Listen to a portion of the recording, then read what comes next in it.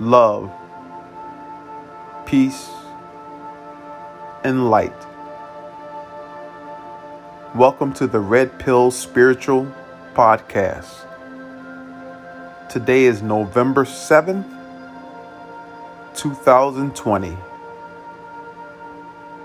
I am recording this at 4:04 a.m. Feeling much better after this contentious election. In my previous podcast, I mentioned two visions I had about the election. And it turns out that those visions were true. I knew what I saw. I forgot to mention that preceding and prior to that first vision, I saw a picture of Kamala Harris. She was at an event. It was the picture that went viral for her wearing some Timberland boots or whatever the boots were she was wearing. Everyone was talking about. But I saw the picture and I knew that they were going to win the election just from that picture of her, because literally, I don't know, I'm trying not to tear up. Literally, I saw her face. I could feel the energy from, it's almost like the future. It was already a done deal. I knew they were going to win. Furthermore, whenever somebody is a president or a head of state or a prime minister, a king, queen, head of a country, whenever you're in a position like that, whenever someone is in that lofty position, it's ordained by the God of the universe. It's ordained by the universe, period. It's not even about the person. It's their calling. It's the anointing that covers them, that we respect. That's the authority. It's God-given.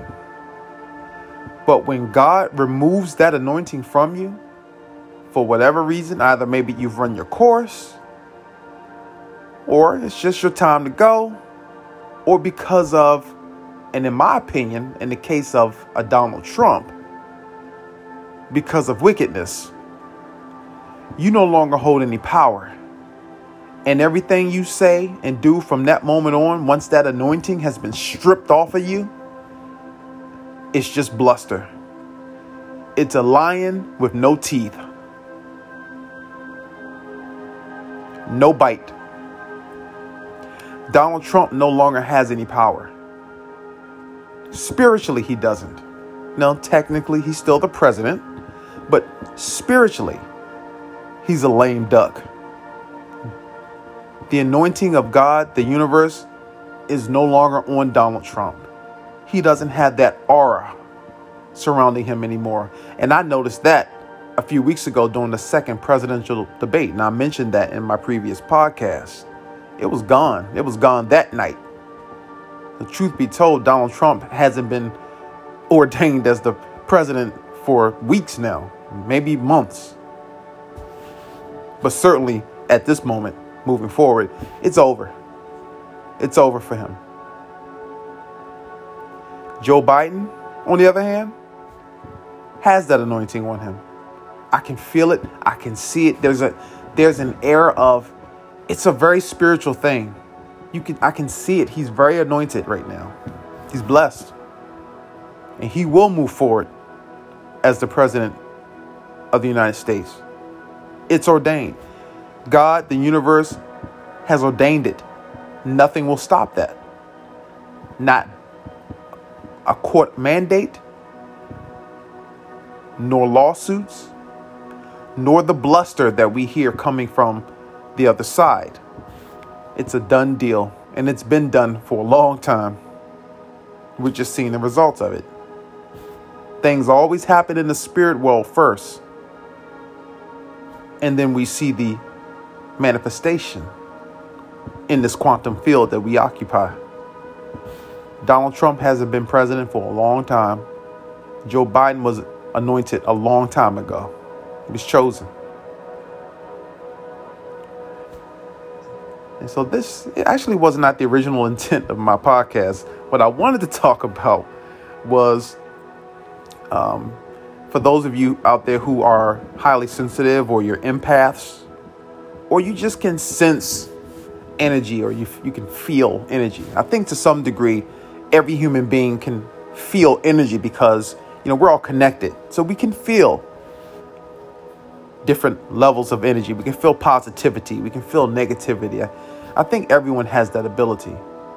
But to the degree of an empath, I think it's more heightened when you have that spiritual gift. And certainly, if you're closed off from your emotions, you're not going to be able to interpret and to empathize and to feel the energy and the emotions of others, let alone your own energy. And so with that said, I wanted to just mention this weird, I'm going to call it weird. It's not weird. I know what it is, but it feels odd sometimes when people look in my direction, or when I can feel that people are looking in my direction or trying to get my attention. As an empath, for me, it literally feels like someone is pulling on my shirt, like literally trying to drag me over to their direction. It feels that way. If my back is toward a person, or if, let's say I'm looking off to one direction and they're on the opposite direction of me, but they're kind of staring at me, or I can tell that they want me to look in their direction for whatever reason. Maybe they want to get my attention, or in some cases, maybe they're drawn to me and they want me to look at them. I can feel that. And it's palpable. To me, it feels like someone is literally tugging on my shirt, like trying to make me turn my head. And in many cases, because I try to stay focused on whatever I'm doing, I try not to get involved in other people's energy, I'll resist that. And my resistance to that creates this tension that's palpable, is real, is tangible. I can feel it. And in some cases, it's like I can't stand that tension. So I give in and I look. I'm like, okay, let me look. And once I look, and there have been times where I've given in and I've looked, I've turned and given the person the attention they sought after. It's as if there's a release for them. Then they like, oh, okay. And they kind of turn and go and walk away. And I'm like, okay, good. Got that out the way. It's strange, man. Strange. Being a spiritual person comes with responsibility. And part of that, and not only being a spiritual person, but being a decent human being, means that you treat people with a certain basic dignity. It doesn't mean I owe anyone anything, because I don't. I don't have to give anyone any kind of energy or attention that I don't want to give them, especially negative. But sometimes just turning my head and saying, good morning, or how you doing today? Sometimes that could make a person's day. I know for a fact that, and I know a lot of people are dealing with this, especially those of us who live alone, maybe single, not married, no children.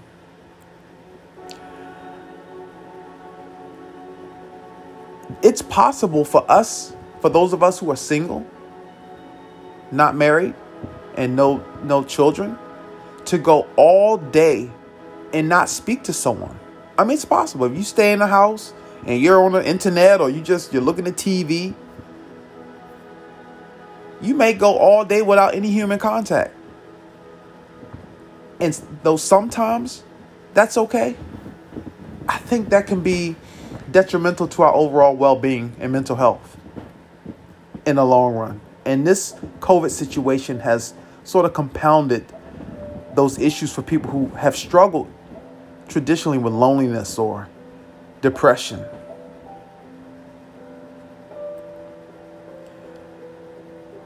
And so I think it's important to connect.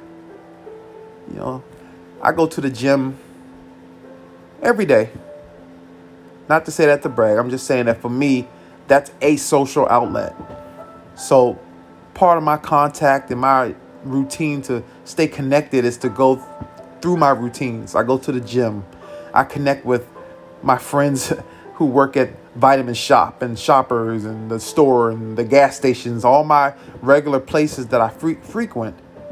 These are people I make sure I stop and have conversations with, even if they're brief, 2 minutes, 1 minute, 5 minutes. And for me, that's enough to connect on an everyday level. But I will say this too. Part of the feeling and the emotion of loneliness is the universe, your spirit, your intuition telling you that you need to connect. You need to connect. You know, we don't always have to be around people. And in fact, withdrawing every once in a while to kind of reflect and to balance yourself, to kind of